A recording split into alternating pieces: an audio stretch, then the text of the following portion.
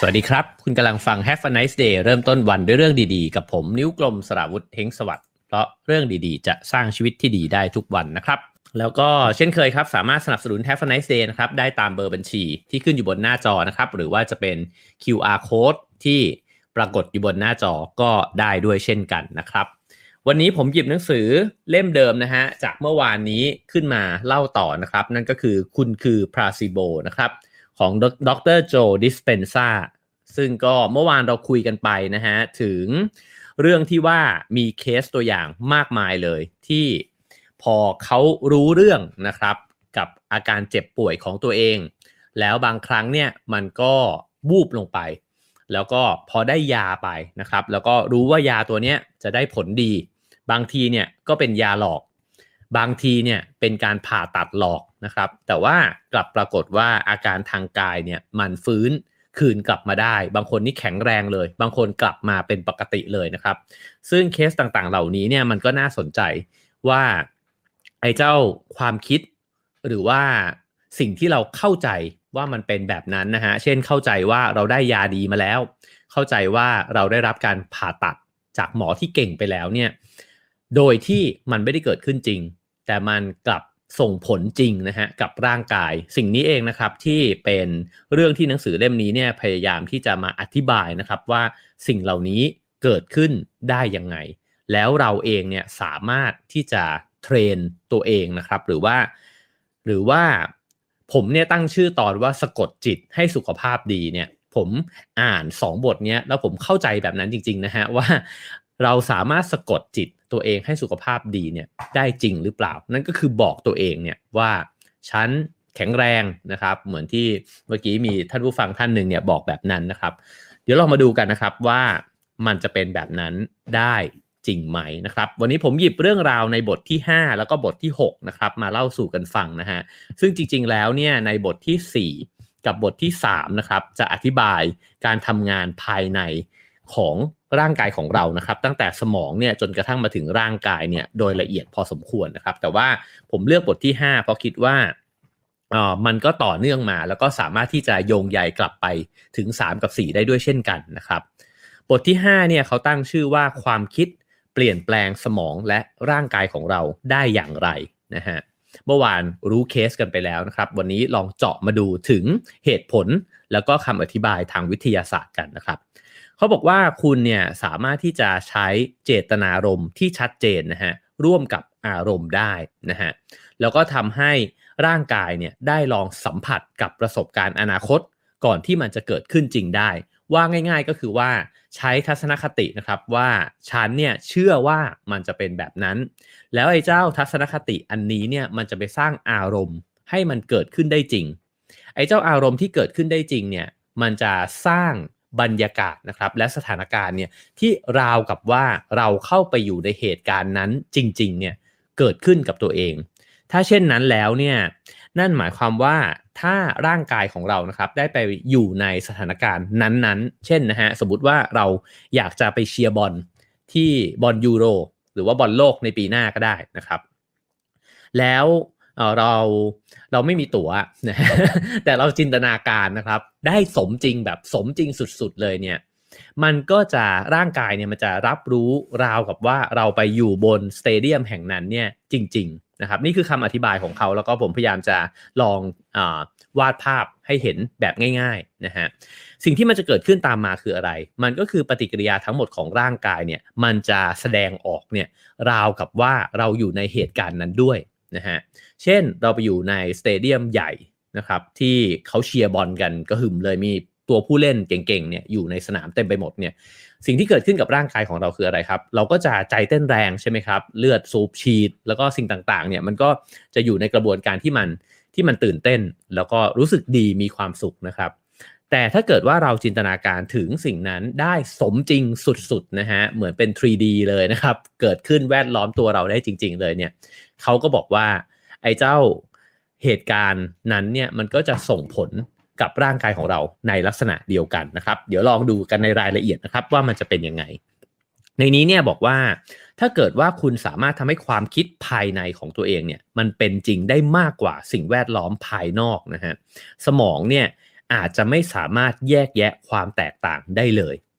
ในสภาวะนั้นนะครับแล้วก็ถ้าเกิดว่าทำการฝึกฝนจิตใจต่อไปเรื่อยๆนะฮะผ่านการเลือกพฤติกรรมและประสบการณ์ใหม่แบบนี้เนี่ยได้นานเพียงพอสมองจะค่อยๆเริ่มเปลี่ยนแปลงทางกายภาพนะฮะและตั้งวงจรประสาทเนี่ยเพื่อคิดจากระดับจิตใจในระดับใหม่นะฮะว่าประสบการณ์นั้นเนี่ยมันเหมือนกับได้เกิดขึ้นจริงกับตัวเราเองแล้วร่างกายเนี่ยจะเริ่มสร้างรูปแบบ epigenetic นะฮะซึ่งก็ไปเปลี่ยนแปลงถึงระดับยีนเลยนะครับเพื่อนำไปสู่การเปลี่ยนแปลงทางโครงสร้างแล้วก็การทำงานของร่างกายเนี่ยโดยที่อาศัยเพียงแค่ความคิดเท่านั้นเองนะฮะสิ่งนี้เนี่ยเขาเรียกกันว่า mental rehearsal นะครับหรือว่าการซักซ้อมในใจซึ่งสิ่งนี้เนี่ยหนังสือหลายเล่มมีพูดถึงนะครับผมเคยอ่านหนังสือที่พูดถึงนักบาสที่ถูกให้อยู่ในห้องพักแล้วก็ไม่มีการออกไปที่สนามเลยนะครับแล้วจินตนาการว่าตัวเองเนี่ยชูตบาสแล้วก็ชูตอยู่อย่างนั้นเนี่ยทั้งวันแล้วพอวันจริงที่จะต้องไปทำการทดลองแล้วก็ชูตบาสลงห่วงจริงเนี่ยนะครับเขาก็เป็นคนที่ชูตบาสได้แม่นมากในเล่มนี้เนี่ยบอกว่านักกีฬาหลายๆคนใช้วิธีการนี้นะครับเช่นไทเกอร์วูดส์เนี่ยก็จินตนาการถึงตัวเองว่าตีกอล์ฟในหลุมแต่ละหลุมเนี่ยแล้วก็เห็นลายต่างๆนะครับว่าลูกกอล์ฟเนี่ยมันจะเคลื่อนที่ไปยังไงไมเคิลจอร์แดนก็ใช้วิธีการคิดถึง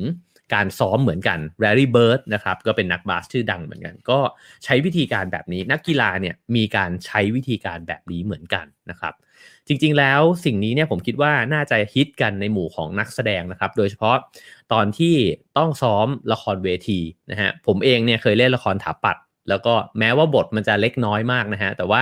เรากลัวลืมบทเนี่ยกลับบ้านมาเราก็จะจินตนาการว่าในฉากนั้นเนี่ยเราต้องปรากฏตัวขึ้นที่ไหนมีใครยืนอยู่บ้างนะครับแล้วก็พูดอะไรจะต้องเล่นมุกไหน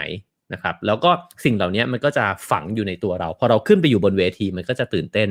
น้อยลงนะฮะสิ่งนี้เนี่ยมันก็เป็นสิ่งที่ผู้คนเนี่ยทำกันอยู่นะครับการซักซ้อมในใจในลักษณะนี้เนี่ยสิ่งที่มันจะเกิดขึ้นตามมานะครับก็คืออารมณ์ต่างๆเนี่ยมันก็จะปรากฏขึ้นพร้อมกันเขาบอกว่าถ้าคุณสามารถที่จะอาบตัวเองเนี่ยไปด้วยสารเคมีในสมองนะฮะที่มันสร้างขึ้นจากอารมณ์ในจินตนาการที่คุณสร้างขึ้นได้จริงๆเนี่ยไอ้เจ้าร่างกายเนี่ยมันยิ่งตอบสนองเนี่ยได้มากขึ้นไปอีกนะครับก็คือคุณจะเริ่มลดความแข็งแรงของการเชื่อมต่อ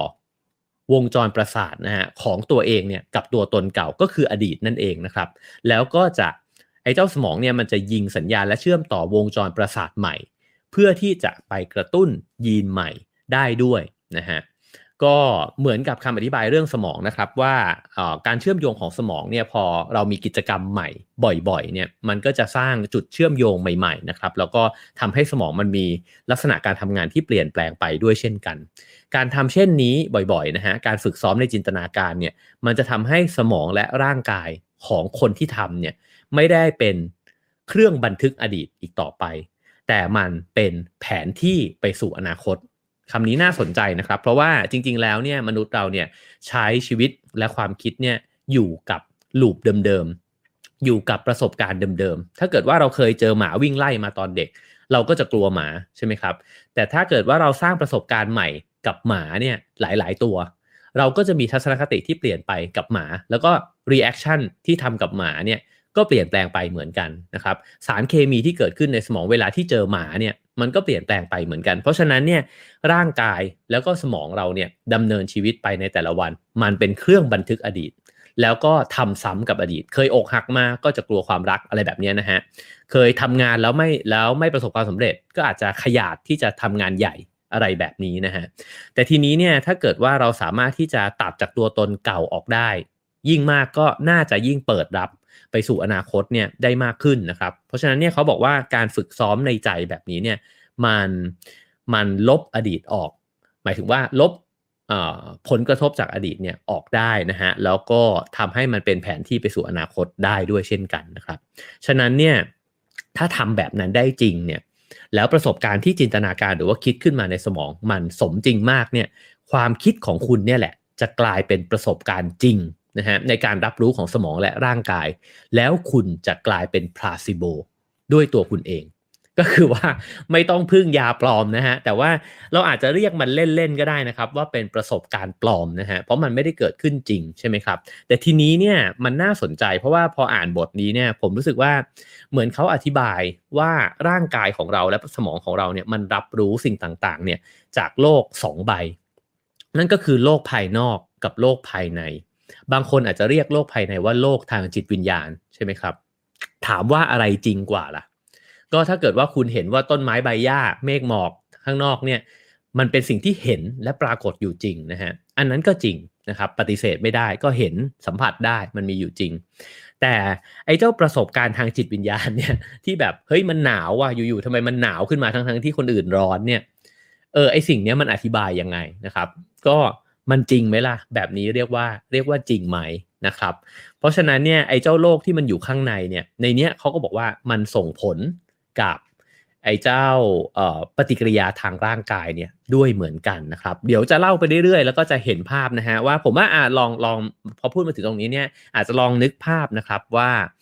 มีพระหรือว่านักบวชเนี่ยนะฮะที่ทำการฝึกเรื่องของสมาธิหรือว่าเรื่องของการเจริญสติเนี่ยมาเป็นเวลายาวนานนะครับเขาอาจจะสามารถนั่งอยู่ในสถานที่ที่มันเต็มไปด้วยความโกลาหลเนี่ยด้วยความสงบนิ่งก็เป็นไปได้พอพูดถึงเรื่องของพระเนี่ยมันมีปาฏิหาริย์มากมายเต็มไปหมดใช่ไหมครับในสายตาของคนธรรมดาเช่นพระเวียดนามที่เคยจุดไฟเผาตัวเองเพื่อทำการประท้วงนะครับสิ่งนั้นเนี่ยมันก็มหัศจรรย์มากนะฮะหรือมันก็มีพระเช่นพระในเขตเทือกเขาหิมาลัยใช่ไหมครับที่สามารถที่จะนุ่งห่มจีวรเนี่ยหรือบางทีเนี่ย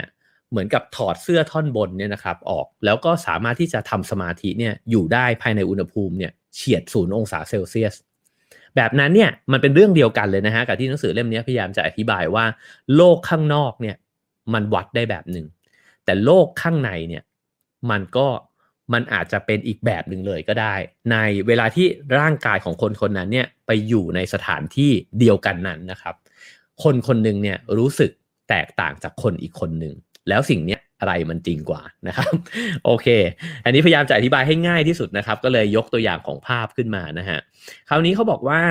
ลองมาดูนะฮะว่ามันมีคนที่ซักซ้อมเรื่องราวภายในใจเนี่ยแล้วก็ทำสำเร็จนะฮะเช่นเคยมีทหารคนหนึ่งเนี่ยที่ถูกกักตัวอยู่ในค่ายกักกันที่ประเทศเวียดนามนะครับแล้วเขาเนี่ยก็แน่นอนว่าเพื่อป้องกันไม่ให้ตัวเองเป็นบ้าไปเสียก่อนเนี่ยเพราะว่ามันอยู่ในห้องขังที่มันมีสภาพที่ไม่ดีนักนะฮะแล้วก็อาจจะถูกทรมานทรกรรมเนี่ยเขาเนี่ยใช้วิธีการจินตนาการว่ากำลังฝึกเล่นกอล์ฟอยู่ในสนามกอล์ฟแห่งหนึ่งเนี่ยทุกวันแล้วหลังจากที่ถูกปล่อยตัวออกจากคุกเนี่ยนะฮะก็สามารถกลับมาตีกอล์ฟเนี่ยได้แบบเก่งเลยนะครับอีกคนหนึ่งเป็นนักปฏิบัติการด้านสิทธิมนุษยชนนะฮะชาวโซเวียตชื่ออานาโตลีชารันสกี้นะครับซึ่งตอนหลังเนี่ยก็มารู้จักกันภายในชื่อนาธานชารันสกี้นะครับติดอยู่ในคุกของสหภาพโซเวียตเนี่ย9 ปีแล้วก็ใช้เวลา400 วันนะฮะในที่คุมขังนั้นเนี่ยที่ทั้งแคบมืดแล้วก็หนาวเย็นนะฮะแต่เขาเนี่ยเอาตัวรอดด้วยการจินตนาการถึงการเล่นหมากรุกในใจแล้วก็เล่นเองกับตัวเองเนี่ยไปทุกวันจินตนาการกระดานนั้นเนี่ยขึ้นมาแบบชัดเจนนะฮะเห็นหมากทุกตัวเห็นว่าเดินตัวนี้ไปแล้วอีกฝ่ายเนี่ยเดินแบบไหนมาทำแบบนี้400 วันนะครับพอถูกปล่อยตัวออกมาเนี่ยคืออย่างนึงเนี่ยก็คือทำให้สภาพจิตเนี่ยไม่ย่ำแย่นะฮะแต่พอถูกปล่อยตัวออกมาแล้วเนี่ยมาเจอกับแชมป์หมากรุกนะฮะในตอนนั้นนะฮะแล้วก็ได้ดวลกันปรากฏว่าเขาสามารถเอาชนะแชมป์ได้เลยทีเดียวอันนี้ก็คือผลลัพธ์ของการซักซ้อมในใจนะครับซึ่งในแง่ของสมองเนี่ยมันก็เหมือนกับว่ามันเนี่ยได้เทรนตัวเองราวกับว่าได้ไปอยู่ในเหตุการณ์นั้นจริงๆนะครับนอกจากนั้นยังมีอีกหลายเหตุการณ์นะครับเขาก็อ้างถึงงานวิจัยของ Harvard นะครับว่ามีการลองให้คนที่ไม่เคยเล่นเปียโนมาก่อนนะฮะได้ทำการฝึกซ้อมเนี่ยเปียโนในใจวันละ2 ชั่วโมงติดต่อกัน5 วันนะครับก็สามารถสร้างการเปลี่ยนแปลงในสมองเนี่ยได้เช่นเดียวกับที่ผู้ฝึกซ้อมเปียโนที่ไปสัมผัสเปียโนจริงๆเนี่ยได้แบบนั้นแบบเดียวกันเลยนะครับการทำงานของสมองในส่วนการควบคุมการเคลื่อนไหวของนิ้วเนี่ยก็คือเพิ่มขึ้นในระดับที่เท่ากันโดยที่ไอ้เจ้าคนนั้นเนี่ยที่นั่งคิดอยู่เนี่ยนะฮะไม่ต้องขยับนิ้วเลยนะฮะไม่เคยขยับนิ้วเลย อีกอันนึงซึ่งก็น่าสนใจและผมอยากลองทำมากนะฮะก็คือว่ามีอาสาสมัคร10คนนะครับจินตนาการใช้แค่จินตนาการว่าตัวเองกำลังเกร็งกล้ามเนื้อไบเซปเนี่ยนะฮะให้แรงที่สุดเลยสัปดาห์ละ5 ครั้งแล้วก็จินตนาการว่าเกร็งแต่ไม่ต้องเกร็งจริงๆนะครับปรากฏว่าพอผ่านไป2 สัปดาห์นะครับผู้ที่จินตนาการว่าเบ่งกล้ามเนี่ยมีความแข็งแรงของกล้ามเนื้อไบเซปเนี่ยเพิ่มขึ้น 13.5%นะฮะซึ่งอันนี้ก็ไม่ต้องออกแรงเลยนะครับไม่ต้องยกดัมเบลแล้วนะครับต่อไปนี้เราเกร็งคิดว่ากำลังเกร็งกล้ามอกอยู่แล้วเดี๋ยวเราจะค่อยๆมีกล้ามเนื้อหน้าอกที่ใหญ่ขึ้นนะฮะแล้วเขาก็บอกว่าการยกดัมเบลก็เหมือนกันนะครับว่าคนที่จินตนาการว่ายกดัมเบลเนี่ยสามารถกระตุ้นกล้ามเนื้อได้มากกว่าผู้ที่จินตนาการว่ายกดัมเบลที่มีน้ำหนักมากกว่าเนี่ยก็จะมีกล้ามเนื้อเนี่ยมากกว่าคนที่จินตนาการว่ามีน้ำหนักน้อยกว่าเช่นผมจินตนาการว่าผมกำลังยก40 โลนะครับแล้วคุณผู้ฟังจินตนาการว่ายก20 โลอย่างเงี้ยฮะไอ้กล้ามของผมก็จะใหญ่กว่าด้วยนะครับเพราะฉะนั้นเรื่องพวกนี้ก็น่าสนใจนะฮะนั่นแปลว่ามันเกิดปรากฏการณ์บางอย่างขึ้นในร่างกายของเราเวลาที่เราจินตนาการนะครับเขาอธิบายแบบนี้ฮะว่าไอ้เจ้า frontal lobe เนี่ยหรือว่าสมองกลีบหน้าเนี่ยนะฮะซึ่งอยู่บริเวณหน้าผากเนี่ยนะครับมันคือศูนย์กลางของความคิดสร้างสรรค์นะฮะแล้วก็สมองส่วนเนี้ยมันจะเรียนรู้สิ่งใหม่ฝันถึงความเป็นไปได้ใหม่ๆนะครับแล้วก็ตัดสินใจสิ่งต่างๆเนี่ยเพื่อที่จะกำหนดเจตนารมณ์ของตัวเราอาจจะเรียกมันได้ว่าเป็น CEO ของตัวเราก็ได้นะครับก็เป็นสมองฝั่งที่ควบคุมสิ่งต่างๆนะฮะและตัดสินใจสมองกลีบหน้าเนี่ยเป็นที่อยู่ของสตินะครับแล้วก็เมื่อเราตระหนักถึงความคิดของเราได้มากขึ้นเนี่ยเราจะควบคุมตัวเองได้มากขึ้นควบคุมความคิดได้มากขึ้นถ้าพูดด้วยภาษาของ Daniel Kahneman เนี่ยก็จะบอกว่ามันก็คือระบบของการ think slow นะครับก็ถ้าเราส่วนนี้ไม่แข็งแรงเราก็จะเป็นมนุษย์ที่ think fast แล้วก็ทำเร็วเนี่ยตลอดเวลาคิดจากสัญชาตญาณแล้วก็ไม่ค่อยได้ไตร่ตรองสักเท่าไหร่นะครับแต่ว่าถ้าเกิดว่าสมองส่วนนี้มันแข็งแรงขึ้นเนี่ยเราก็จะมีสติในการตัดสินใจต่างๆนะครับเช่น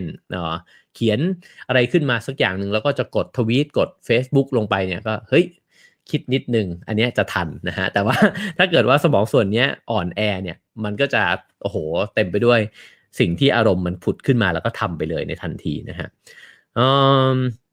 ซึ่งเวลาที่เขาบอกว่าเวลาที่เราซักซ้อมในใจผ่านจินตนาการเนี่ยนะครับไอ้เจ้าสมองกลีบหน้าเนี่ยมันจะเป็นมิตรของเราในการช่วยช่วยลดสิ่งรบกวนต่างๆนะครับซึ่งพอมีการสแกนสมองแล้วเนี่ยก็จะเห็นว่าคนที่ได้ซักซ้อมในใจตัวเองบ่อยๆเช่นเล่นหมากรุกในใจชูตบาสในใจตีกอล์ฟในใจหรืออะไรก็แล้วแต่นะครับทำแบบนี้ในใจแบบนี้บ่อยๆจะมีสมาธิสูงนะครับแล้วก็สิ่งที่น่าสนใจมากๆเลยก็คือการรับรู้เรื่องสถานที่และเวลาเนี่ยจะหายไปอันนี้ผมว่าน่าสนใจมากนะฮะตอนอ่านผมตื่นเต้นมากเพราะว่าเขาบอกว่าสมองกลีบหน้าเนี่ยมันจะปิดกั้นข้อมูลที่มาจากศูนย์กลางประสาทสัมผัสนะครับซึ่งไอ้เจ้าศูนย์กลางประสาทสัมผัสเนี่ยมันมีหน้าที่ทำให้เรารู้สึกถึงพื้นที่รอบตัวแล้วก็อีกศูนย์หนึ่งก็คือศูนย์รับความรู้สึกทางกายสัมพันธ์นะฮะซึ่งก็รับรู้ว่าตัวเราเองเนี่ยเป็นใครนะครับรับรู้ตัวเองว่าฉันเนี่ยมีเอกลักษณ์หน้าตาต่างๆนานารับรู้ตัวตนนั่นเองนะครับนั่นหมายความว่ามันไปลดทอนการทำงานของสมอง2 ส่วนนะครับซึ่งเป็นส่วนสำคัญมากคือรู้โลกรอบตัวกับรู้ตัวตนของตัวเองทีนี้สิ่งที่มันเกิดขึ้นมันคืออะไรนะฮะในเมื่อเรารับรู้2 สิ่งนี้น้อยลงเนี่ยสิ่งที่มันหายไปเลยก็คืออัตตามันหายไปเหมือนกับตัวเราเนี่ยไอการตระหนักรู้ถึงตัวเองแล้วก็การที่คิดถึงตัวเองหรือพูดง่ายๆว่าเห็นแก่ตัวเนี่ยนะฮะมันหายไปในสภาวะที่มีสมาธิแล้วสิ่งที่มันหายไปพร้อมๆกันก็คือโลกรอบตัวเนี่ยมันหายไปด้วยเพราะว่ามันเข้าไปเชื่อมต่อกับไอ้โลกข้างในแทนนะฮะเหมือนกับว่าร้อนหนาวเนี่ยไม่มีผลกับความรู้สึกของตอนนั้นเพราะฉันกำลังมีสมาธิกับสิ่งที่ฉันเนี่ยจดจ่ออยู่นะครับฉะนั้นเมื่อคุณอยู่ในสภาวะแบบนั้นเนี่ยคุณจึงสามารถก้าวข้ามเหนือสภาพแวดล้อมทางร่างกายเนี่ยและแม้กระทั่งเวลาไปได้บางคนจึงอธิบายในสภาวะแบบนั้นว่ามันยาวนานราวกับชั่วนิรันดร์นะครับถ้าใครเคยเข้าสมาธิลึกๆใช่ไหมฮะมันก็จะรู้สึกเหมือนแบบโหเวลามันหายไป เวลามันหายไปเลยนะฮะแล้วแบบบางทีคนบอกเฮ้ยมันแป๊บเดียวเองนะเมื่อกี้แป๊บเดียวเองแต่ว่ามันรู้สึกว่ามันนานมากผมว่าอันนี้ไม่รู้ว่าจะถูกผิดนะครับแต่ว่าสมมุติว่าไอ้ตอนที่เราหลับไปเนี่ยบางทีหลับแป๊บเดียวแต่หลับลึกเนี่ยเรารู้สึกว่าเฮ้ยเหมือนหลับไปนานเลยแล้วตื่นขึ้นมาเราบอกเฮ้ยเมื่อกี้เราหลับไปกี่นาทีอ่ะก็เพื่อนอาจจะบอก15นาทีนะครับแต่ว่าถ้าหลับลึกมันก็จะรู้สึกนานเหมือนกันนะฮะทีนี้กลับมาที่การทำสมาธินะครับเขาบอกว่าถ้าเกิดเราสามารถทำสมาธิได้ลึกแบบนั้นจริงๆเนี่ยความคิดของเราในตอนนั้นมันจะเป็นจริงมากๆนะฮะก็คือเราออกไปแล้วจากโลกความจริงตรงหน้านะครับเข้าไปอยู่ที่ข้างในแทนนะฮะแล้วถ้ามันเป็นแบบนั้นแล้วเนี่ยมันก็เขาถามนะฮะตั้งคำถามโจดิสเปนซ่าเนี่ยเขาถามว่ามันจะเป็นยังไงถ้าเรามีชีวิตโดยไร้ความเจ็บปวดเนี่ยจากข้อจำกัดนี้นะครับแล้วเมื่อสมองกลีบหน้าของคุณเริ่มทำงานในเวลาเพียงไม่กี่วินาทีเนี่ยมันจะสามารถสร้างเจตนารมณ์นะฮะที่มีสุขภาพดีเนี่ยขึ้นมาได้แล้วเราก็สามารถที่จะมีมโนภาพของสุขภาพดีขึ้นมาได้ด้วยเช่นกันนะครับคราวนี้เขาเปรียบเทียบนะฮะกับภาพอีกภาพหนึ่งซึ่งก็ทำให้เข้าใจง่ายด้วยเช่นกันนะฮะก็คือสมองกลีบหน้าเนี่ยอาจจะเหมือนคอนดักเตอร์หรือว่าวาทยากรของวงดนตรีซิมโฟนีนะครับซึ่งมันปิดการเชื่อมต่อจากอดีตนะฮะแล้วมันก็เลือกเครื่องดนตรีให้เล่นนะฮะว่าเราอยากจะให้เครื่องดนตรีอันเนี้ยเล่นนะครับเครื่องเป่าเล่นบรรเลงเลยเดี๋ยวเครื่องสายต่อนะฮะแบบนี้เนี่ยมันก็คือเราสามารถที่จะเลือกสิ่งที่เราอยากจะโฟกัสได้นะครับแล้วถ้าเราโฟกัสในเรื่องที่มันดีเนี่ยมันก็จะส่งปฏิกิริยาที่ดีเนี่ยเกิดขึ้นกับร่างกายเราสิ่งที่มันจะเกิดขึ้นตามมาเขาบอกว่าถ้ามันสมจริงเนี่ยคุณจะรู้ได้เลยว่าอารมณ์คุณมันเปลี่ยนด้วยเช่นถ้าเกิดว่าคุณจินตนาการถึงบางสิ่งที่มันสงบมากๆคุณก็จะรู้สึกสงบขึ้นจริงๆเลยนะในสถานที่และการเวลานั้นเลยนะครับถ้าเกิดว่าคุณจินตนาการถึงสิ่งที่มันตื่นเต้นหัวใจคุณก็จะเต้นแรงตื่นเต้นไปด้วยนะครับแล้วก็เขาก็บอกว่าพอมันอยู่ในอารมณ์แบบนั้นเนี่ยสมองของคุณเนี่ยจะสร้างสื่อเคมีขึ้นมานะครับหรือว่าเจ้านิวโรเปปไทด์เนี่ยที่มันแตกต่างกันออกไปเนี่ยแล้วก็ส่งไปสู่เซลล์ในร่างกายของเรานะฮะพอไปสู่เซลล์แล้วเนี่ยมันก็จะส่งข้อความนะฮะไปเจ้านิวโรเปปไทด์เนี่ยมันก็จะมองหาสถานีเชื่อมต่อที่มันเหมาะสมบนเซลล์นะครับตรงนี้ก็น่าจะเข้าใจยากนิดนึงนะฮะแต่หลักๆมันก็คือว่าพอมันเกิดสารสื่อประสาทเนี่ยขึ้นมันจะส่งข้อความไปที่ศูนย์กลางของฮอร์โมนของร่างกายนะครับแล้วก็ไปถึงใน DNA แล้วก็ในเซลล์ที่สุดและในที่สุดเนี่ยเซลล์ก็จะได้รับข้อความนั้นว่าเหตุการณ์นั้นเนี่ยมันเกิดขึ้นจริงๆนี่เป็นเหตุผลนะฮะของการที่พยายามจะอธิบายว่าทำไมยาหลอกมันเวิร์กกับร่างกายของคนบางคนเพราะว่าคนคนนั้นดันเชื่อว่าตัวเองเนี่ยได้รับสิ่งที่มันจะมาแก้ไขซ่อมแซมความเจ็บป่วยของตัวเองแล้วเกิดปฏิกิริยานี้ขึ้นจริงแล้วสมองสั่งงานลงไปถึงเซลล์นะครับแล้วเซลล์ก็เกิดความเปลี่ยนแปลงเนี่ยขึ้นมาจริงๆนะครับอันนี้เป็นสิ่งที่หนังสือเล่มนี้เนี่ยพยายามจะอธิบายนะครับแล้วเขาก็อธิบายเรื่องสเต็มเซลล์นะครับว่าสเต็มเซลล์เนี่ยมันเหมือนเซลล์เปล่าที่มันมีความเป็นไปได้เนี่ยอยู่มากมายเต็มไปหมดนะฮะคือจะดีก็ได้จะร้ายก็ได้นะฮะมันรอการถูกกระตุ้นอยู่แล้วก็สิ่งเหล่านี้เนี่ยมันก็มีเซลล์เต็มไปหมดนะฮะตั้งแต่เซลล์กล้ามเนื้อเซลล์กระดูกเซลล์ผิวหนังเซลล์ภูมิคุ้มกันแล้วก็รวมถึงเซลล์ประสาทในสมองด้วยแล้วก็เพื่อที่จะทดแทนเซลล์ที่ได้รับบาดเจ็บหรือว่าเสียหายต่างๆเนี่ยนะฮะก็ไอ้เจ้าสเต็มเซลล์เนี่ยมันก็จะไปช่วยเหลืออาการที่ได้รับความเสียหายเหล่านั้นนะครับเช่นสมมุติว่าเวลาที่ทำมีดบาดนิ้วมือเนี่ยร่างกายก็จะซ่อมแซมรอยฉีกขาดบนผิวหนังนะครับแล้วก็อาการบาดเจ็บทางกายเนี่ยมันก็จะส่งสัญญาณจากภายนอกนะฮะก็คือภายนอกมันคือผิวหนังเราใช่ไหมครับโดนมีดบาดเนี่ยมันส่งไปยังยีนของเราแล้วยีนของเราก็จะทำงานสร้างโปรตีนเนี่ยที่มันเหมาะสมมาซ่อมแซมนะครับแล้วก็สั่งให้สเต็มเซลล์เนี่ยมันเปลี่ยนเป็นเซลล์ผิวหนังที่สมบูรณ์มันก็จะแก้อาการบาดเจ็บเนี่ยไปได้นะครับแต่เขาพยายามจะอธิบายว่าไอ้เจ้ากระบวนการแบบนี้เนี่ยสมมุติเราไม่ได้ถูกมีดบาดจากภายนอกแต่มันมีแผลอยู่ภายในเนี่ยแล้วมันไม่ได้สั่งการแบบนี้นะครับแล้วมันอาจจะต้องการยานะฮะแต่ว่าในนี้เขาตั้งคำถามว่าแล้วถ้าเกิดว่ามีคนคนหนึ่งเนี่ยคิดเหมือนกับถูกมีดบาดแบบนี้ฮะแล้วไอ้เจ้าปฏิกิริยาต่างๆในร่างกายเนี่ยมันเกิดขึ้นจริงแบบเนี้ย สเต็มเซลล์เนี่ยมันก็สามารถไปซ่อมแซมส่วนที่มันเจ็บป่วยเนี่ยได้เหมือนกันหรือเปล่านะฮะซึ่งมีความรู้สึกต่างๆนะครับที่เป็นอารมณ์เชิงลบเนี่ยที่มันอาจจะเป็นอุปสรรคต่อการซ่อมแซมสิ่งเหล่านี้นะครับเช่นสมมุติว่าสเต็มเซลล์เนี่ยไม่สามารถรับสัญญาณจากไอ้เจ้าสมองหรือว่าสิ่งต่างๆสื่อประสาทออกมาเนี่ยได้ชัดเจนนะฮะเพราะว่ามันมีสัญญาณรบกวนซึ่งสิ่งเหล่านี้เนี่ยก็คืออารมณ์ลบนะฮะไม่ว่าจะเป็นความโกรธความกังวลความเครียดต่างๆนะครับซึ่งไอ้เจ้าเซลล์เปล่าต่างๆเนี่ยที่มันไม่ได้รับการกระตุ้นแบบเต็มที่เนี่ยนะฮะมันก็จะไม่เปลี่ยนตัวเองไปเป็นเซลล์ที่มีประโยชน์อันนี้คือแบบอธิบายแบบโอ้โหละเอียดมากนะฮะว่าง่ายๆก็คือว่าถ้าเกิดว่าเราอยู่ในสภาวะที่มันเครียดบ่อยๆวิตกกังวลอยู่ตลอดเวลานะครับร่างกายของเราเนี่ยมันก็จะทำงานในเรื่องของการซ่อมแซมส่วนที่สึกหรอบาดแผลต่างๆเนี่ยได้แย่ลงเพราะว่ามันอยู่ในโหมดของการเอาชีวิตรอดนะครับหรือว่าที่เราพูดกันบ่อยๆก็คือนั่นก็คือโหมด fight or flight นะครับว่าจะสู้หรือว่าหนีดีนะฮะในสภาวะแบบนี้เนี่ยร่างกายมันเครียดมากมันก็อยู่ในช่วงเวลาทั้งหมดนั่นแหละครับโกรธเกลียดอิจฉาริษยากลัวกังวลต่างๆนานานะฮะแล้วร่างกายมันจะบอกตัวเองว่ามันกำลังยุ่งอยู่กับการเอาตัวรอดนะฮะฉะนั้นอย่าเพิ่งให้มันไปซ่อมแซมอะไรทั้งสิ้นนะครับไอ้เจ้าผลกระทบจากเคมีของอารมณ์โกรธเนี่ยร่างกายก็จะคิดว่านี่ไม่ใช่เวลาของการสร้างหรือการซ่อมทั้งสิ้นนะฮะไม่ใช่เวลาของการเจริญเติบโตไม่ใช่เวลาของการบำรุงรักษานะฮะเพราะนี่เป็นช่วงเวลาฉุกเฉิน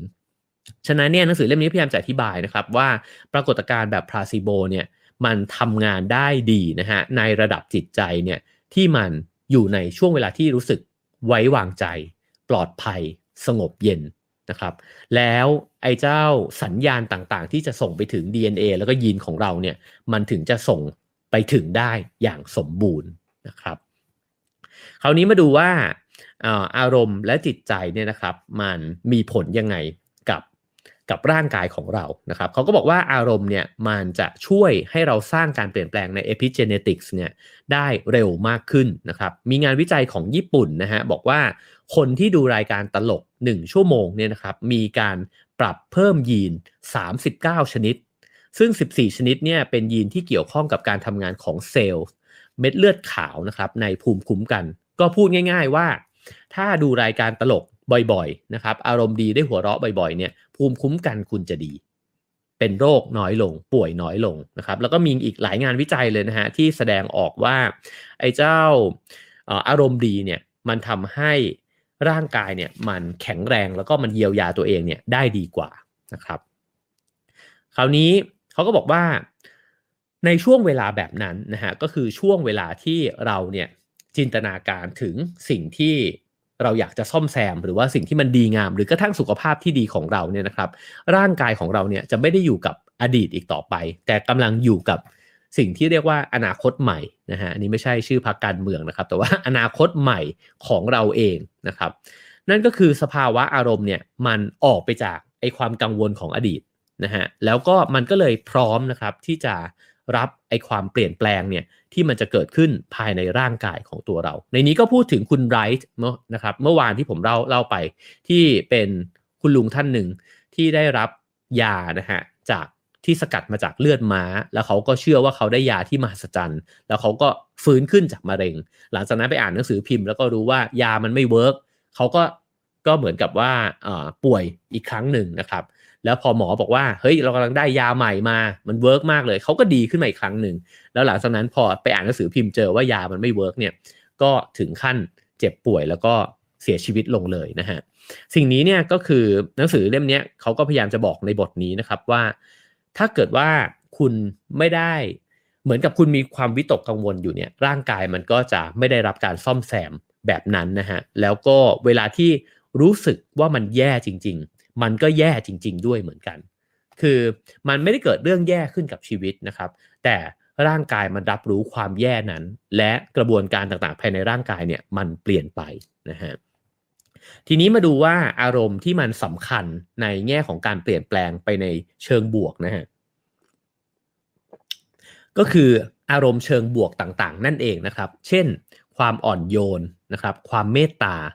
สิ่งเหล่านี้เนี่ยจะเพิ่มนะฮะมีแนวโน้มที่จะเพิ่มสารชนิดหนึ่งซึ่งทำให้เรามีความสุขนะครับแล้วก็มีประโยชน์มากกับร่างกายนั่นก็คือออกซิโทซินนะฮะออกซิโทซินเนี่ยผมมักจะจำมันว่าเป็นสารที่เกิดตอนที่เรากอดกันนะฮะคือกอดเพื่อนกอดพ่อแม่กอดแฟนเนี่ยมันเป็นสารที่ทำให้เรารู้สึกปลอดภัยไว้วางใจนะครับแล้วก็รู้สึกอบอุ่นใจซึ่งออกซิโทซินเนี่ยมันทำงานโดยที่มันไปปิดสัญญาณในอะมิกดาลานะครับอะมิกดาลาใน Have a Nice Day เราก็คุยกันมาหลายครั้งนะครับอะมิกดาลามันจะทำงานตอนที่เรากลัวนะฮะเป็นส่วนของสมองที่ดูแลในเรื่องความกลัวแล้วก็วิตกกังวลมันยังคงมีอยู่ในตัวมนุษย์เราเพราะว่าเราต้องมีชีวิตรอดใช่ไหมครับได้ยินเสียงปึ้งขึ้นมาทีนึงเนี่ยเราก็ต้องแบบหันไปดูก่อนตกใจแล้วก็วิ่งหนีก่อนนะฮะนั่นก็คืออะมิกดาลาทำงานแล้วถ้าเกิดว่าเห็นคนหน้าตาที่ไม่ค่อยน่าไว้วางใจหรือฝ่ายตรงข้ามนะฮะเป็นคนที่ไม่ค่อยถูกคอกันเนี่ยเราก็จะอะมิกดาลามันก็เริ่มทำงานนะครับแต่ว่าในชีวิตปกติของเราเนี่ยเราอาจจะไปกระตุ้นอะมิกดาลาเนี่ยอยู่จนกระทั่งเป็นนิสัยเลยนะฮะเรากลายเป็นคนขี้กลัวขี้กังวลนะครับอยู่ตลอดเวลาแล้วก็เลยทำให้ความรู้สึกแบบนี้มันเกิดขึ้นยากความรู้สึกเชื่อใจไว้วางใจให้อภัยคนอื่นรักแบบไม่มีเงื่อนไขนะครับเราก็เลยกลายเป็นคนที่มองเห็นตัวเองอยู่ตลอดเวลาหรือเห็นแก่ตัวนั่นเองนะครับในนี้เนี่ยเขาบอกว่าถ้าเราสามารถปิดสัญญาณในอะมิกดาลาและเพิ่มออกซิโทซินได้เนี่ยเราจะเปลี่ยนจาก selfish เนี่ยไปเป็น selfless นะครับเปลี่ยนจากเห็นแก่ตัวไปสู่การเป็นคนที่เสียสละแล้วเมื่ออยู่ในสภาวะแบบนั้นเนี่ยส่วนต่างๆของร่างกายนะฮะตั้งแต่ลำไส้ระบบภูมิคุ้มกันตับหัวใจนะครับก็มีฐานที่รอรับออกซิโทซินเนี่ยอยู่แล้วมันก็ตอบสนองได้ดีนะฮะต่อฤทธิ์ของการรักษาในเรื่องต่างๆของร่างกายฉะนั้นเนี่ยจึงไม่แปลกนะฮะที่คนที่ไม่มีอารมณ์ด้านลบโกรธเกลียดกลัวกังวลเหล่านี้เนี่ยอยู่ในตัวหรือเป็นน้อยกว่าคนอื่นเนี่ยนะฮะก็จะเจ็บป่วยน้อยกว่าคนอื่นมีอายุยืนกว่าด้วยเช่นกันนะครับซึ่งกลับไปที่สมองกลีบหน้านะครับเขาก็บอกว่าเมื่อกี้ที่อธิบายไปว่าสมองกลีบหน้าเนี่ยมันทำให้เราหลุดออกไปจากร่างกายสภาพแวดล้อมแล้วก็การเวลาในตอนนั้นใช่ไหมฮะซึ่งทั้ง3จุดนี้เนี่ยมันเป็น3จุดหลักเลยที่เราเป็นห่วงและนำไปสู่สภาวะการเอาตัวรอดลองคิดดูนะครับว่าเราห่วงร่างกายของเราว่าจะถูกทำร้ายหรือเปล่าร้อนเย็นหนาวต่างๆนานานะครับสิ่งแวดล้อมเราเป็นห่วงครับว่าเฮ้ยตกลงแล้วมันมีสัตว์ร้ายหรือเปล่ามันจะมีฟ้าผ่าลงมาไหมนะฮะอันนี้ตั้งแต่บรรพกาลเลยนะครับแล้วก็มาจนถึงปัจจุบันก็เป็นห่วงคนที่ไม่น่าไว้วางใจนะฮะทำธุรกิจก็อาจจะเป็นห่วงเฮ้ยมีคู่แข่งหรือเปล่านะครับหรือว่าเดี๋ยวยอดมันจะตกหรือเปล่าคือสิ่งเหล่านี้เนี่ยมันเปลี่ยนรูปแบบไปแต่เราก็ล้วนแล้วแต่เป็นห่วงสิ่งที่มันอยู่รอบตัวเราด้วยกันทั้งสิ้นนะฮะอันที่3ก็คือเวลานี่คือหลอนสุดๆก็คืองานเสร็จหรือยังวะเดี๋ยวกี่โมงแล้วนะนี่มีนัดใครเข้าไว้นะครับสิ่งเหล่านี้เนี่ยให้เราอยู่ในโหมดของการเอาตัวรอด fight or flight เนี่ยตลอดเวลานะครับแล้วลองคิดดูว่าเราจะสุขภาพดีได้ยังไงนะฮะภูมิคุ้มกันเนี่ยมันตกแน่นอนเพราะว่าเราไม่พร้อมที่จะซ่อมแซมตัวเองเลยเราไม่พร้อมที่จะอยู่ในช่วงเวลาสงบให้ระบบต่างๆของร่างกายเนี่ยมันทำงานได้อย่างสมบูรณ์แบบเลยนะครับฉะนั้นถ้าเราไม่ตัดตัวเองออกไปจากโลกที่เราอยู่จริงๆเนี่ยในแบบจับต้องได้โลกภายนอกเรียกว่าโลกภายนอกแล้วกันนะครับและกลับไปอยู่กับความสงบของโลกภายในบ้างเนี่ยมันก็กลายเป็นว่าเราจะเป็นมนุษย์ที่ใช้ชีวิตอยู่กับลูปของอดีตตลอดเวลาเคยถูกทำร้ายมาก็วนลูปกับความเจ็บปวดนั้นนะครับเคยผิดหวังเคยล้มเหลวก็วนลูปอยู่กับการเจ็บปวดนั้นนะครับแล้วความเจ็บปวดนั้นมันจึงทำร้ายเราซ้ำแล้วซ้ำอีกอันนึงที่น่าสนใจนะฮะก็คือเรื่องของอัตตาคือเวลาที่เราปล่อยวางร่างกายของเราไปแล้วตัวตนของเราเนี่ยไปแล้วเนี่ยมันกลับกลายเป็นว่าเราหวงตัวหวงตนเนี่ยน้อยลงนะฮะแล้วก็คิดถึงตัวเองเนี่ยน้อยลงก็แปลว่าใครมาด่าเราก็วางมันไว้ก่อนใช่ไหมฮะหรือตอนนี้กังวลใจว่าเดี๋ยวพรุ่งนี้แล้วจะต้องมาพูดในรายการจะพูดได้ดีไหมนะครับสิ่งเหล่านี้เนี่ยพอวางไปก่อนหมดเลยเนี่ยมันก็กลายเป็นสภาวะที่ไม่มีอดีตไม่มีอนาคตนะครับแล้วก็นั่นก็คำพระถึงบอกว่าอยู่กับปัจจุบันนะครับแต่ไอการอยู่กับปัจจุบันเนี่ยมันกลับเป็นสภาวะที่ร่างกายซ่อมแซมตัวเองได้ดีเยี่ยมเลยนะฮะฉะนั้นเขาก็ ไล่ต่อไปนะครับบอกว่ามันเคยมีเคสหนึ่งซึ่งผมเคยเล่าไปแล้วเหมือนกันนะฮะใน Have a Nice Day ว่ามีคุณลุงคนหนึ่งนะครับมีชายสูงอายุคนหนึ่งเนี่ยอายุประมาณสัก70-80 ปีนะฮะแล้วก็ไปทำการทดลองนะครับโดยการที่นำเอาตัวเองเนี่ยไปอยู่ในห้องและสภาพแวดล้อมเนี่ยที่สมมุติขึ้นมาราวกับว่าเขาย้อนเวลากลับไป22 ปีนั่นก็คือแวดล้อมไปด้วยทีวีรุ่นเก่าที่เขาเคยดูเมื่อ20 ปีที่แล้วแมกกาซีนที่เขาเคยอ่านเมื่อ20 กว่าปีที่แล้วนะครับเปิดตู้เสื้อผ้าไปเป็นเสื้อผ้าในยุคสมัยที่เขาเป็นหนุ่มเลยนะฮะการที่เขาอยู่ในสภาพแวดล้อมแบบนั้นเนี่ยเกิดการเปลี่ยนแปลงของสมองแล้วก็ร่างกายนะครับภายในเวลาไม่นานนะฮะแล้วก็ราวกับเขาเนี่ยกลายไปเป็นหนุ่มอีกครั้งตรงนี้มันบอกอะไรกับเรามันบอกว่า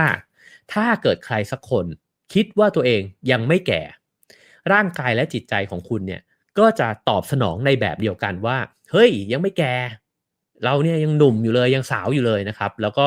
ยังมีความแอคทีฟยังแบบว่าสามารถที่จะคิดสามารถที่จะทำเนี่ยได้ในแบบที่เราเคยเป็นแต่ถ้าเริ่มคิดในทางลบปุ๊บว่าโอ้ยแก่ละเบื่อไม่อยากไปไหนนะครับโอ้ยเคลื่อนไหวก็ลำบากต่างๆนานาเนี่ยมันก็จะกลายไปเป็นแบบนั้นจริงๆด้วยเช่นกันนะครับเพราะว่าร่างกายมันรับรู้ไปในลักษณะนั้นด้วยเช่นกันนะครับ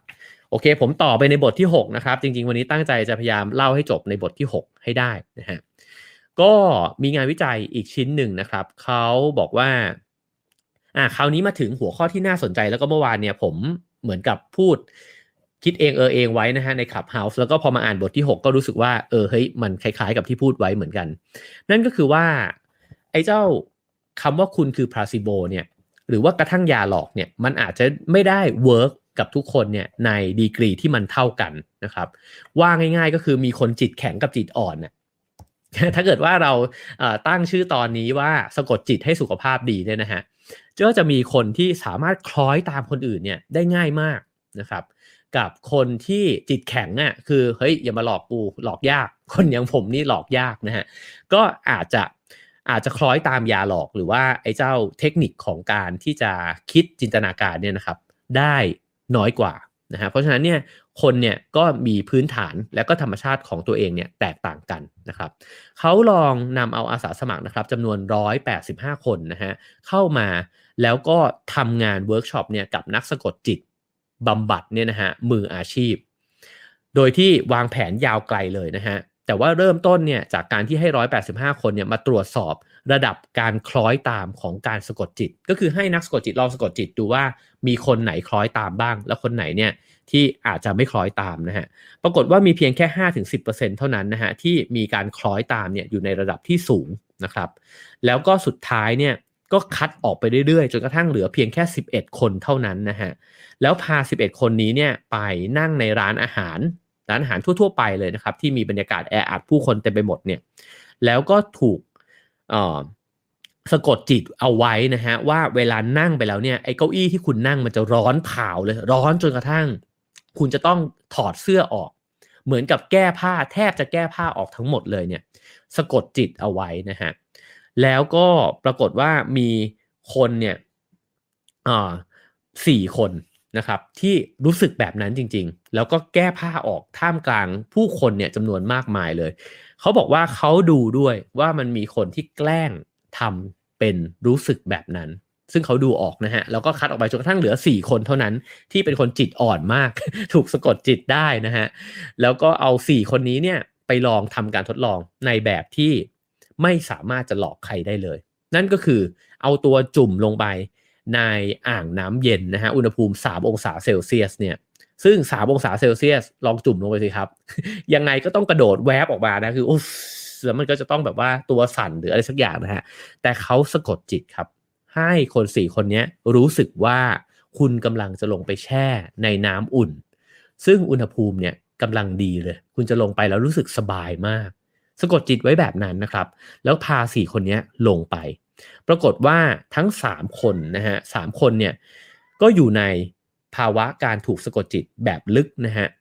แล้วก็ไม่ได้เสียสภาวะสมดุลไปเท่าไหร่แต่ว่าก็ยังอยู่ในอ่างน้ำเย็นเนี่ยได้นานสุดเพียงแค่18 วินาทีเท่านั้นนะฮะแต่มีอยู่คนหนึ่งครับที่สามารถอยู่ในนั้นเนี่ยได้2 นาทีโดยที่ไม่ไหวติงใดๆเลยนะฮะ เขาก็ดีดนิ้วปิ้งเลยบอกว่าโอเคเราเจอละคนนี้แหละที่เราจะมาทำการทดลองขั้นสุดยอดของเรานะครับแล้วก็พอไปตรวจเช็คนะครับก็อัตราการเต้นของหัวใจอัตราหายใจต่างๆนานานะฮะระหว่างที่อยู่ในอ่างน้ำเย็นนั้นนะครับก็ไม่ได้มีผลอะไรที่มันเปลี่ยนแปลงไปในลักษณะที่ควรจะเป็นเลยนะฮะก็แปลว่าเข้าสู่การสะกดจิตในระดับที่มันลึกมากเลยแล้วก็เขาไปตรวจเช็คแบ็กกราวด์นะฮะคนนี้ชื่อว่าซานดิเอโกนะครับซึ่งก็พบว่าก็เป็นคนดีนะฮะเป็นคนที่เพื่อนร่วมงานไว้วางใจเป็นลูกชายที่พ่อก็บอกว่ากตัญญูเป็นคุณลุงที่อ่อนโยนนะฮะเขาอยากจะรู้ว่าสามารถสะกดจิตให้ชายคนนี้เป็นนักฆ่าได้ไหมนะฮะแล้วก็ให้นักสะกดจิตเนี่ยมาสะกดจิตซานติเอโกเนี่ยนะฮะแล้วก็พูดเป็นซีนาริโอยาวเลยนะฮะว่าหลังจากคุณเทสการทดลองทั้งหมดนี้เสร็จเนี่ยเดี๋ยวเราจะปล่อยตัวคุณกลับบ้านนะหมดละภารกิจมันหมดแล้วแต่พอคุณลงไปเนี่ยคุณก็จะไปเจอกับผู้ร้ายคนหนึ่งแต่ว่ามันจะมีกระเป๋าสีแดงเนี่ยวางอยู่ในมุมตึกนะที่หนึ่งแล้วคุณเดินไปหยิบกระเป๋าสีแดงนั้นคุณเปิดออกมามันจะมีปืนอยู่ข้างในให้คุณหยิบปืนนั้นออกมาแล้วจ่อเข้าไปที่ไอ้เจ้าคนร้ายคนนั้นแล้วยิงมันกระหน่ำยิงมันเพราะคนคนนี้กำลังจะมาทำร้ายบุคคลสำคัญของประเทศเราครับนี่คือสะกดจิตไว้แบบนั้นนะฮะพอหลังจากที่ซานติเอโกเนี่ยตื่นขึ้นมาจากภวังค์นะฮะเขาก็ลืมสิ่งนั้นทั้งหมดแล้วก็ลงไปราวกับว่าไม่ได้ถูกสะกดจิตนะฮะเพราะเวลาถูกสะกดจิตเนี่ยมันจะมีช่วงเวลาที่นักสะกดจิตเนี่ยคลี่คลายไอ้เจ้าเหมือนกับมนนั้นด้วยนะฮะพอเขาลงไปปุ๊บก็เห็นเลยว่าเฮ้ยมีคนไม่ดีคนนั้นเนี่ยโผล่เข้ามาจริงๆนะฮะเดินผ่านเข้ามาเขาก็ไปหยิบกระเป๋าสีแดงนั้นจริงๆทำทุกอย่างแบบที่ถูกสะกดจิตไว้แล้วลั่นไกใส่ไอ้เจ้าคนคนนั้นเนี่ยปังจนกระทั่งเลือดท่วมออกมาเลือดก็คือเลือดปลอมนะฮะเพราะคนนั้นเป็นสตันท์แมนนะครับแล้วก็ยิงเสร็จปุ๊บหมอก็เดินมานักสะกดจิตก็เดินมาพร้อมกันแล้วก็ฟึบสะกดจิตต่อครับบอกว่าเฮ้ยคุณทำสิ่งเหล่านั้นไปละเยี่ยมมากเลยนะฮะแล้วสิ่งเหล่านั้นเนี่ยมันไม่เคยเกิดขึ้นแล้วก็วับกลับเข้ามาให้เขาเนี่ยกลับมาอยู่กับสภาพเดิมนะฮะก็ปรากฏว่าเขาทำสิ่งเหล่านั้นไปทั้งหมดเนี่ยโดยที่จำอะไรไม่ได้เลยนะฮะเหมือนกับเหตุการณ์ทั้งหมดเนี่ยเกิดขึ้นแต่ตัวเขาเองเนี่ยไม่รู้เลยว่ามันเกิดขึ้นนะครับเรื่องนี้เขาเล่ามาทำไมนะฮะเดี๋ยวเล่าไปเรื่อยๆแล้วก็จะเข้าใจว่าเล่าทำไมนะฮะเขาบอกว่านั่นแปลว่าคนแต่ละคนเนี่ยมีสภาวะนะครับแล้วก็ระดับในการที่จะถูกชี้นำหรือน้อมตัวเองเนี่ยคล้อยตามเนี่ยมากน้อยไม่เท่ากันนะฮะแล้วก็คนที่จิตอ่อนขออนุญาตใช้คำนี้แล้วกันนะครับก็สามารถที่จะถูกสะกดจิตเนี่ยไปได้เยอะมากเลยนะฮะซึ่งไอ้เจ้าการสะกดจิตเนี่ยมันก็เป็นสิ่งที่คล้ายกับปรากฏการณ์พลาซิโบเหมือนกันนะฮะว่าจิตของบุคคลเนี่ยมันมีปฏิกิริยาบางอย่างที่ทำกับระบบประสาทอัตโนมัตินะครับแล้วก็จิตสำนึกเนี่ยมันจะหลอมรวมเข้ากับจิตใต้สำนึกก็คือเหมือนในสภาวะนั้นเนี่ยมันรับรู้แล้วก็มีความรู้สึกว่ามันเกิดขึ้นจริงๆนะฮะมันไม่สามารถจะมีใครสักคนเนี่ยสั่งร่างกายได้เขาบอกแบบนั้นนะฮะแต่เราสามารถรู้ว่ามันเกิดขึ้นแล้วร่างกายมันถึงจะเปลี่ยนนะฮะเขาบอกว่าเรารู้ว่า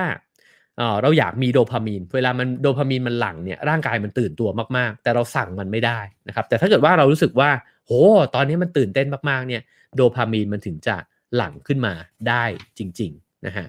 คราวนี้เนี่ยเขาบอกว่าองค์ประกอบที่ทำให้คนคนหนึ่งเนี่ยสามารถคล้อยตามในเรื่องของการสะกดจิตได้เนี่ยมันเป็นอะไรบ้างนะฮะอันนี้ผมว่าความหมายมันก็คือว่าถ้าคุณสามารถคล้อยตามการสะกดจิตโดยคนอื่นได้เนี่ยนั่นแปลว่าคุณสะกดจิตตัวเองได้ด้วยเช่นกันนะฮะ3องค์ประกอบนั้นก็คือการยอมรับความเชื่อและการยอมจำนนนะฮะผมอาจจะสรุปรวมว่ามันอาจจะเป็นสภาวะซีโรราบนะฮะก็คือยอมทุกอย่างแล้วก็ปล่อยตัวเองเนี่ยให้อยู่ในเงื้อมือของสิ่งที่เราไม่ได้ควบคุมอีกต่อไปนะครับนั่นก็คือความเชื่อแบบหมดใจนั่นเองนะฮะจริงๆแล้วอาจจะใช้คำว่าศรัทธาแบบหมดใจเลยก็เป็นไปได้นะฮะซึ่งในสภาวะแบบนั้นเนี่ยเขาก็อธิบายนะครับว่าไอ้เจ้าสมองลิมบิกเนี่ยนะฮะซึ่งทำหน้าที่รับผิดชอบการทำงานของส่วนจิตใต้สำนึกเนี่ยนะฮะมันเป็นศูนย์กลางของอารมณ์นะครับแล้วมันก็จะ สร้างโมเลกุลเคมีเนี่ยที่เหมาะสมกับอารมณ์ตามที่มันเกิดขึ้นในสมองของเรานะครับทีนี้เนี่ยพอสมองของอารมณ์เนี่ยมันอยู่ภายใต้การควบคุมของจิตสำนึกนะฮะขณะที่คุณรู้สึกว่าคุณกำลังมีอารมณ์อยู่เนี่ยคุณก็จะถูกกระตุ้นโดยระบบประสาทอัตโนมัติอันนี้ฟังแล้วอาจจะงงๆนะฮะแต่ว่าสรุปรวมเนี่ยก็น่าจะหมายถึงว่าเวลาที่เรามีอารมณ์เนี่ยนะฮะมันก็จะเกิดขึ้นพร้อมกับจิตสำนึกของเราอะคือพอเรารู้ว่ามันเกิดเหตุการณ์นี้อยู่เนี่ยอารมณ์มันก็เกิดขึ้นในช่วงเวลาเดียวกันนะครับซึ่งอารมณ์ที่มันเกิดขึ้นเนี่ยนะฮะมันก็จะไปกระตุ้นการทำงานของส่วนต่างๆนะครับที่มันกำลังจะทำงานอยู่นะฮะซึ่งอารมณ์เหล่านี้เนี่ยมันอาจจะไม่ใช่อารมณ์ใดๆก็ได้นะครับการเตรียมร่างกายสำหรับเหตุการณ์ฉุกเฉินเนี่ยจะทำให้เราสูญเสียพลังงานสำคัญต่อการรักษานี้เหมือนกับที่เมื่อกี้ได้พูดไปนะฮะว่าถ้าเกิดว่ามันเป็นอารมณ์ด้านลบกลัวเกลียดโกรธเนี่ยมันก็อาจจะไม่ได้เอื้อต่อการที่จะทำให้เรารักษาร่างกายเนี่ยไปในทางที่สุขภาพดีขึ้นได้นะฮะแล้วก็ด้านตรงกันข้ามครับอารมณ์แบบไหนล่ะที่มันจะช่วยให้ร่างกายเนี่ยมันดำเนินไปในทิศทางที่ดีนะฮะเขาบอกว่าอารมณ์ที่สำคัญมากๆเลยเนี่ยคือความซาบซึ้งนะครับเหมือนกับการสำนึกบุญคุณนะฮะหรือว่าการรู้คุณการรู้จักขอบคุณการรู้สึกว่าโอ้มันดีจังเลยในช่วงเวลานี้มันดีจังเลยนะเนี่ยที่ได้รับความรักความเมตตาแบบนี้นะครับได้อยู่ในสภาพแวดล้อมที่มันดีขนาดนี้อารมณ์แบบนี้เนี่ยเป็นอารมณ์ที่มีพลังมากที่สุดเลยในการที่จะเพิ่มระดับของการคล้อยตามสิ่งที่จะชี้นำคุณไปนะฮะแล้วก็จะเชื่อด้วยว่าเหตุการณ์นั้นเนี่ยมันเกิดขึ้นจริงนะครับผมลองแยกอารมณ์นะฮะที่เขาแยกออกมาว่าอารมณ์ที่มันสร้างสรรค์กับอารมณ์ที่มันเห็นแก่ตัวนะฮะอารมณ์แบบ selfless เนี่ยมันคือแบบอารมณ์ซาบซึ้งนะครับความรักความสนุกสนานความสงบความสมบูรณ์การไว้วางใจความเข้าใจสติแล้วก็แรงบันดาลใจนะครับอันนี้คืออารมณ์แบบ selfless ถ้าเกิดไปอยู่ในห้วงอารมณ์แบบนั้นเนี่ยจะไม่ได้ตระหนักคิดถึงตัวเองมากเท่าไหร่นะฮะคราวนี้แบบ selfish เนี่ยก็คืออารมณ์แบบสงสัยกังวลโกรธไม่มั่นคงวิตกนะฮะแล้วก็ตัดสินแข่งขันเศร้าโศกรู้สึกผิดอับอายซึมเศร้ารวมถึงอารมณ์ความใคร่ด้วยนะครับก็ว่าง่ายๆว่าถ้ามีอารมณ์ในเชิงลบเนี่ยเราก็จะรู้สึกตัวเองอยู่ตลอดเวลาเมื่อเรารู้สึกตัวเองอยู่ตลอดเวลาเนี่ยมันก็จะรู้สึกปกป้องตัวเองนะครับแล้วก็อาการปกป้องตัวเองก็จะนำมาซึ่งความเครียดความวิตกกังวลต่างๆนานาเหล่านั้นเองนะครับแล้วก็นำมาซึ่งไอ้เจ้ากระบวนการต่างๆของร่างกายเนี่ยที่มันไม่ได้ดำเนินไปอย่างสมบูรณ์แบบนะครับความเยียวยาการบำบัดต่างๆนานาเนี่ยมันก็จะลดประสิทธิภาพลงนะฮะทีนี้ส่วนที่มันน่าสนใจก็คือเขาบอกว่าถ้าเราแบ่งความคิดเนี่ยมันก็จะมีความคิดในเชิงวิเคราะห์นะครับกับความคิดที่มันคล้อยตามถ้าเราแบ่งง่ายๆแบบนี้นะฮะว่าเวลาที่เราตระหนักถึงสิ่งต่างๆเนี่ยโลกมันเป็นแบบนี้อยู่เราก็ต้องคิดวิเคราะห์เพื่อที่จะแก้ปัญหาสิ่งเหล่านั้นนะฮะแล้วก็ไม่ให้อันตรายเนี่ยมันมาแผ่วผ่านเราแต่ถ้าเราอยู่ในอารมณ์คล้อยตามแล้วเราวางใจปลอดภัยรู้สึกว่าอยู่ในอ้อมกอดของความรักเนี่ยเราก็จะรู้สึกว่าก็ไม่ต้องปกป้องตัวเองอะไรนะครับมีอะไรก็คล้อยตามไปเหมือนอยู่ในเต๋าแบบนั้นนะฮะ ก็คือ flow อยู่ใน flow นะครับ flow ไปตามสิ่งที่มันจะเกิดขึ้นนะครับสภาวะแบบนี้บางคนอาจจะเรียกมันว่าการได้พบเจอพระเจ้าก็ได้นะฮะคือแบบว่าอยู่ในห้วงหนึ่งของความรักที่มันยิ่งใหญ่มากๆนะฮะก็อาจจะเป็นไปได้นะครับแล้วก็เขาก็บอกว่าในสภาวะแบบนั้นเนี่ยเราปล่อยวางความคิดวิเคราะห์ลงแล้วเราก็ปล่อยวางลงพร้อมกับอัตตาของเรานั่นเองนะครับทีนี้ไอ้เจ้าจิตคิดวิเคราะห์เนี่ยมันก็เป็นจิตที่ประเมินสถานการณ์ต่างๆตลอดเวลาเพราะฉะนั้นเนี่ยพอมันประเมินแล้วเนี่ยมันก็จะตัดสินเมื่อใช้จิตคิดวิเคราะห์มันก็จะมีบวกมีลบมีขาวมีดำมีได้มีเสียมีกำไรมีขาดทุนมีผิดมีถูกใช่ไหมฮะแล้วจริงๆเราใช้ชีวิตเนี่ยอยู่ท่ามกลางการใช้จิตวิเคราะห์เนี่ยตลอดเวลาจะมีสักกี่ห้วงเวลากันที่เราได้วางสิ่งเหล่านี้ลงแล้วก็เข้าถึงสภาวะของความไว้วางใจแบบเต็มร้อยนะฮะน่าจะหาได้ยากมากเขาก็เลยบอกว่ามันกลับไปที่เรื่องของสมองส่วนหน้าเนี่ยนะฮะถ้าเรามีสติเนี่ยแหละเราถึงจะเลือกได้ว่าตอนไหนจะต้องใช้จิตคิดวิเคราะห์ถ้าทำงานอยู่ก็ใช้ไปนะฮะแต่ตอนที่มันไม่จำเป็นล่ะ ถ้าเราไปเสพติดกับการที่เราคิดวิเคราะห์ตลอดเวลาตัดสินนู่นนี่อยู่ตลอดเวลากังวลตลอดเวลาแล้วก็เห็นแก่ตัวตลอดเวลาเนี่ยมันก็กลายเป็นว่าเราก็อยู่ในสภาวะที่ร่างกายมันไม่ได้ทำงานโดยสมบูรณ์เนี่ยแล้วก็ฉุกเฉินเนี่ยเหมือนอยู่ในห้องฉุกเฉินเนี่ยนะฮะตลอดเวลาปกป้องตัวเองตลอดเวลานะครับก็อาจจะทำให้เราเนี่ยมีจิตแข็งนะฮะจิตแข็งแต่ว่าคล้อยตามไปตามเชื่อมต่อกับโลกข้างนอกและข้างในเนี่ยได้น้อยลงนะครับซึ่งในนี้เนี่ยก็อธิบายในแง่ของความจำด้วยนะฮะตรงความจำนี้ผมอาจจะขออนุญาตกระโดดข้ามไปแล้วกันนะครับ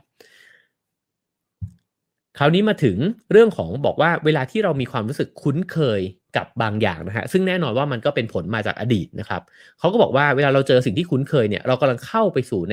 นชุดความคิดเดิมนะฮะเช่นเฮ้ยเจอคนหน้าตาแบบนี้อีกแล้วนะครับ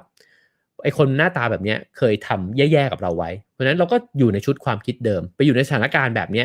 เฮ้ยสถานการณ์แบบนี้เราเคยพลาดว่ะแล้วเราก็จะพลาดมันอีกนะฮะไอ้เจ้าสิ่งเหล่านี้เนี่ยก็ทำให้เราเปิดรับสู่ประสบการณ์ใหม่ๆเนี่ยได้ยากมากขึ้นนั่นก็แปลว่าเราก็คล้อยตามไอ้เจ้าสิ่งใหม่ๆที่มันจะเกิดขึ้นกับตัวเองเนี่ยได้ยากมากขึ้นด้วยนะฮะแล้วก็เพราะฉะนั้นเนี่ยผู้ที่มองโลกในแง่ดีเนี่ยก็เลยมีการตอบสนองต่อการชี้นำเนี่ยในเชิงบวกมากกว่าว่าง่ายๆก็คือถ้าเกิดว่าเราเป็นคนที่ไม่ได้มีความคิดวิตกกังวลอยู่ภายในใจเราจะเปิดรับกับประสบการณ์ใหม่เนี่ยได้ง่ายกว่านะครับเพราะว่าเรากลัวน้อยกว่าเราไม่รู้สึกว่ามันอันตรายแต่ถ้าเกิดว่าเราติดกับอดีตเยอะๆนะฮะแล้วก็มีความกลัวอยู่ในใจเยอะเนี่ยก็จะยิ่งปิดตัวเองแล้วพอปิดตัวเองมันก็จะยิ่งเจอประสบการณ์ใหม่เนี่ยได้ยากนะครับซึ่งในนี้เนี่ยเขาพยายามจะบอกว่าเราสามารถที่จะหัดเพื่อที่จะวางอดีตนะฮะลงบ่อยๆนั่นก็คือการเข้าสู่ห้วงสมาธินั่นเองนะฮะแล้วก็ทำให้เราเหมือนกับเทน้ำออกจากแก้วอะแล้วก็พร้อมที่จะรินน้ำใหม่เนี่ยใส่เข้าไปแล้วสมองมันจะทำงานในลักษณะใหม่นะครับก็คือเปิดรับกับไอ้เจ้าสภาวะแบบใหม่ๆเนี่ยความคิดใหม่ๆนะฮะความรู้สึกใหม่ๆเนี่ยได้มากขึ้นแล้วมันจะค่อยๆยกระดับอารมณ์ของตัวเองขึ้นมาเป็นอารมณ์ในเชิงบวกนะครับแล้วก็มันจะค่อยๆเกิดขึ้นอย่างเป็นอัตโนมัติมากขึ้นคือยึดติดกับบาดแผลในอดีตเนี่ยน้อยลงนะครับอยู่กับปัจจุบันมากขึ้นเปิดรับอนาคตใหม่ๆมากขึ้นนะฮะแล้วก็จะมีสภาวะของความหวังแรงบันดาลใจแล้วก็ความสุขเนี่ยมากขึ้นซึ่งแน่นอนว่าสิ่งเหล่านี้เนี่ยนำไปสู่สุขภาพที่ดีด้วยนะครับคราวนี้มาถึงช่วงท้ายๆแล้วนะฮะของวันนี้เขาก็บอกว่าทีนี้เนี่ยถ้าเรามาฟังกันมาถึงตอนนี้แล้วเราคิดว่าผู้ที่คล้อยตามคนได้เยอะๆเนี่ยนะฮะอย่างการทดลองที่คัดจนเหลือคนคนเดียวแล้วก็สะกดจิตคนคนนั้นได้แบบโหสุดยอดมากว่าง่ายๆคือจิตอ่อนมากเนี่ยก็มีโอกาสนะฮะที่คุณจะเป็นพลาซิโบเนี่ยได้เยอะเพราะคุณสามารถจินตนาการและเชื่อไปจริงๆเลยอะว่าคุณไม่ได้เป็นมะเร็งมันกำลังหายไปแบบเนี้ยมันอาจจะเกิดปรากฏการณ์นะฮะแล้วก็ปฏิกิริยาในร่างกายเนี่ยเกิดขึ้นแบบนั้นเนี่ยกับคนคนนั้นได้ก็อาจจะได้นะฮะเพราะคุณจิตอ่อนมากนะฮะแต่ในแง่ชีวิตจริงและการใช้ชีวิตเนี่ยถ้าคุณเป็นมนุษย์ที่จิตอ่อนขนาดนั้นก็อันตรายเพราะคุณจะถูกหลอกง่ายมากถูกไหมฮะอย่างคุณซานติเอโกเนี่ยก็ถูกหลอกให้ไปยิงคนอื่นได้เลยทีเดียวนะฮะ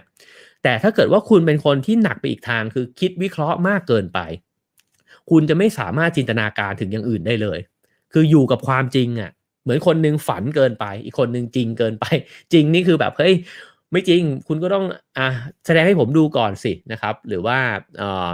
พอจะจินตนาการไปถึงสิ่งที่ยังไม่มีมันอาจจะยากมากนะครับซึ่งสิ่งเหล่านี้เนี่ยมันก็เลยจำเป็นที่จะต้องหาจุดสมดุลด้วยเหมือนกันนะครับแล้วก็เขาก็บอกว่าความอ่อนล้าทางร่างกายและจิตใจก็มีโอกาสที่ทำให้คุณคล้อยตามคนอื่นได้มากขึ้นนะฮะการติดต่อกับสังคมที่น้อยลงแล้วก็การอยู่คนเดียวเนี่ยนะฮะก็ทำให้มีความอ่อนไหวมากขึ้นการหิวจัดนะครับเหตุสะเทือนใจบาดแผลในจิตใจก็ทำให้การคิดวิเคราะห์ของเราเนี่ยอ่อนแอลงด้วยเช่นกันนะครับเพราะฉะนั้นสิ่งต่างๆเหล่านี้ก็อาจจะสร้างบุคลิกลักษณะหรือว่าธรรมชาติของเราบางอย่างขึ้นมานะครับแต่ทีนี้เนี่ยในเรื่องของการทำสมาธิเนี่ยนะครับมันจะเป็นช่วงเวลาหนึ่งเลยแล้วก็เป็นกิจกรรมนึงเลยที่ทำให้เราเนี่ยข้ามจากเส้นของการคิดวิเคราะห์เนี่ยเข้าไปสู่จิตใต้สำนึกนะฮะแล้วก็ข้ามพ้นไปจากช่วงเวลาของการตัดสินบวกลบ ขาวดำผิดถูกนะฮะต่างๆนานาเนี่ยเข้าไปอยู่ในอีกสภาวะหนึ่งซึ่งในนี้ก็อธิบายด้วยคลื่นของสมองนะครับก็ไล่มาตั้งแต่เบต้าซึ่งเป็นช่วงเวลาที่เราอยู่ตามปกติตื่นมาก็เบต้ากันนะฮะก็ต้องตื่นตัวนะครับคิดนู่นคิดนี่ทำงานคุยกับผู้คนนะครับก็อยู่ในคลื่นเบต้านะครับแล้วก็หลังจากนั้นก็ไปสู่คลื่นอัลฟาเทต้านะครับแล้วก็เดลต้านั่นเองนะครับก็คลื่นสมองนี่ก็ไล่ไปเล่นๆแบบเร็วๆก็ได้นะครับเขาก็บอกว่าเวลาที่เราทำสมาธิเนี่ยมันก็เหมือนกับเราเอาตัวเองออกไปจากสภาวะของการเอาตัวรอดใช่ไหมครับแล้วก็ไปสู่การที่เราเนี่ยไม่ได้มีความรู้สึกต่างๆนานาที่มันจะต้องมาปกป้องตัวเองมันจึงรู้สึกเบิกบานขึ้นนะครับเวลาที่หลังจากทำสมาธิเสร็จหรือว่าอยู่ในห่วงของสมาธินั้นนะฮะก็ไม่แปลกที่จะรู้สึกว่ามันเบาแล้วก็เบิกบานขึ้นมานะครับคราวนี้มาถึงคลื่นสมองนะครับก็เมื่อกี้บอกไปแล้วว่าเบต้าก็อยู่ในสภาวะปกตินะครับแต่ว่าก็มีเบต้าต่ำแล้วก็เบต้ากลางนะฮะก็ถ้าเบต้าต่ำก็อาจจะช่วงเวลาอ่านหนังสือนะครับกลางก็อาจจะจดจ่ออยู่กับสิ่งที่เกิดขึ้นอยู่ภายในร่างกายนะครับถ้าเบต้าสูงก็คือเวลาที่อยู่ในภาวะวิกฤตนะครับหรือว่ากลัวนะฮะจากนั้นเนี่ยก็อาจจะเขาบอกว่าในช่วงเวลาวันปกติเราก็เคลื่อนย้ายไปมานะฮะระหว่างคลื่นเบต้ากับอัลฟานะครับอัลฟาก็จะเกิดขึ้นในช่วงเวลาที่เราผ่อนคลายนะฮะพอผ่อนคลายเนี่ยจะสนใจโลกภายนอกน้อยลงเริ่มที่จะสนใจโลกภายในมากขึ้นนะครับอาจจะมีสมาธิในระดับตื้นๆนะฮะในช่วงเวลานั้นเนี่ยอาจจะมีจินตนาการที่ดีอยู่ในสภาวะที่สร้างสรรค์ได้มากขึ้นนะครับแล้วก็ถ้าเกิดว่าเริ่มมีสมาธิมากขึ้นนะครับมีจิตใจที่จดจ่อมากขึ้นกับอะไรบางอย่างมันก็จะค่อยๆเปลี่ยนไปสู่คลื่นที่เป็นคลื่นที่ลึกขึ้นไปอีกนะฮะนั่นก็คือคลื่นเทตานั่นเองนะฮะคลื่นเทตาเนี่ยก็คือช่วงเวลาที่สมองตื่นแต่กายหลับอันนี้คือห่วงสมาธิลึกนะฮะเหมือนกับกายเนี่ยนิ่งไม่ทำอะไรแล้วนะฮะแต่ว่าสมองตื่นตัวมากๆ awareness เนี่ยมันอาจจะรับรู้แบบโอ้โหได้ยินเสียงละเอียดมากได้กลิ่นนะครับแล้วก็ถ้าลืมตาอยู่ก็อาจจะเห็นกว้างเลยแต่ว่าไม่รู้สึกนะฮะก็คือรับรู้แต่ว่าไม่ได้มามีผลอะไรกับอารมณ์ของเรานะฮะในช่วงเวลาแบบนั้นเนี่ยก็เป็นช่วงเวลาที่เขาบอกว่าสามารถคล้อยตามได้มากที่สุดเลยก็คือถ้าจะจินตนาการถึงอะไรบางอย่างเนี่ยคุณจะหลุดไปอยู่ในห่วงนั้นเนี่ยได้ราวกับมันเกิดขึ้นจริงเลยนะครับแล้วก็ผมว่าอันนี้ก็อาจจะเป็นช่วงเวลาสมาธิลึกนะครับแล้วก็ช่วงเวลาที่เราหายไปตัวเราหายไปอยู่กับโลกทั้งใบเนี้ยได้นะฮะซึ่งบางทีมันก็เกิดขึ้นกับเวลาที่เราอยู่กับธรรมชาติที่มันยิ่งใหญ่มากๆด้วยเช่นกันนะครับแล้วก็ในเมื่อมันเป็นแบบนี้แล้วนะฮะเขาก็บอกว่าเราก็จะเห็นธรรมชาตินะครับทั้งในเรื่องของสมองในเรื่องของคลื่นสมองแล้วก็ในเรื่องของภาวะปกป้องตัวเองและภาวะเปิดตัวเองออกนะครับซึ่งทั้งหมดที่เล่ามาเนี่ยก็นำมาสู่ข้อสรุปนะครับที่เราเองก็ไม่ควรจะเป็นคนที่จิตแข็งหรือว่าจิตอ่อนเนี่ยมากเกินไปแต่ในการวิจัยการทดลองทั้งหมดเนี่ยเขาก็นำมาสู่ข้อสรุปนะครับว่ามันก็มีมนุษย์ที่มีจิตใจที่น้อมนำเนี่ยไปสู่การที่พร้อมที่จะจินตนาการนะครับหรือว่าอยู่ในห่วงของด้านในคือด้านในที่มันเกิดขึ้นได้จริงนะฮะหมายถึงว่าเหมือนกับที่เมื่อกี้ผมบอกไปในตอนต้นว่าโลกภายนอกเนี่ยมันก็คือการรับรู้แบบจริงๆนะครับแต่ประสบการณ์ทางจิตวิญญาณหรือที่มันเกิดขึ้นกับภายในของเราที่มันรู้สึกจริงๆเนี่ยขนลุกจริงๆนะครับหรืออยู่ในที่ที่มันเย็นจริงๆแต่กลับไม่รู้สึกเย็นแบบนั้นเนี่ยมันก็เป็นความจริงอีกชุดหนึ่งที่ปรากฏขึ้นข้างในนะครับในหนังสือเล่มนี้พยายามที่จะถามครับว่าเราสามารถที่จะบอกตัวเองเนี่ยว่าเฮ้ยมันจะมีเรื่องราวที่มันดีนะครับหรือว่าสุขภาพมันจะดีหรือกระทั่งซ่อมแซมส่วนที่มันเจ็บป่วยอยู่เนี่ยด้วยการจินตนาการถึงมันในเรื่องดีๆเนี่ยแล้วให้ระบบร่างกายมันเชื่อจริงๆอารมณ์ต่างๆมันเกิดขึ้นจริงนะฮะเชื่อจริงๆแล้วก็ทำงานเนี่ยแบบนั้นจริงๆเกิดขึ้นเนี่ยแล้วซ่อมแซมตัวเองได้จริงเนี่ยได้ไหมนะครับก็ลองพิจารณากันดูนะฮะอันนี้ก็เล่ามาเพื่อที่จะให้ไปใช้จิตวิเคราะห์นะกันอีกครั้งหนึ่งนะครับจากหนังสือเล่มนี้นะครับคุณคือพลาซิโบนะครับก็สามารถลองซื้อกันได้นะฮะในนี้ยังมีรายละเอียดเยอะเลยจริงๆผมยังอยากเล่าอีกตอนหนึ่งนะฮะคิดว่ามันก็ ยังรู้สึกสนุกนะครับแล้วก็อ่านไปก็รู้สึกสนุกมากเพราะว่าสนใจในแง่ของเรื่องของสมองกับสมาธินะฮะสำนักพิมพ์ Seed of Love นะครับลองเซิร์ชกันดูนะฮะในอินเทอร์เน็ตน่าจะมีขายกันอยู่นะครับโอเคครับผมก็ถ้าสนใจลองซื้ออ่านกันได้นะครับก็เช่นเคยนะครับถ้าชอบนะฮะเนื้อหาในวันนี้ก็สามารถพิมพ์ให้คะแนนความพึงพอใจเข้ามาได้นะครับ5 4 3 2 1 0นะครับแล้วก็สามารถสนับสนุน Have a Nice Day นะครับได้ตามเบอร์บัญชีที่ขึ้นอยู่บนหน้าจอนะครับหรือว่าจะเป็นช่องทาง QR code ก็ได้เช่นกันนะครับถ้าอยากฟังอีกก็พิมพ์ตัว Y มานะครับถ้าไม่อยากฟังแล้วก็อยากให้เปลี่ยนหนังสือแล้วนะก็พิมพ์ตัว N มานะครับเดี๋ยวผมจะลองดูผลโหวตนะครับแล้วก็พรุ่งนี้จะปฏิบัติตามผลโหวตนะฮะของพ่อแม่พี่น้องประชาชนนะครับโอเคครับผมแล้วเจอกันพรุ่งนี้นะครับ 7:00 น.กับ Have a Nice Day นะครับใครที่เล่น Clubhouse เดี๋ยวไปต่อกันใน Clubhouse นะครับสามารถมาแบ่งปันประสบการณ์กันได้นะครับแล้วพบกันครับขอให้สุขภาพแข็งแรงครับ Have a nice day ครับ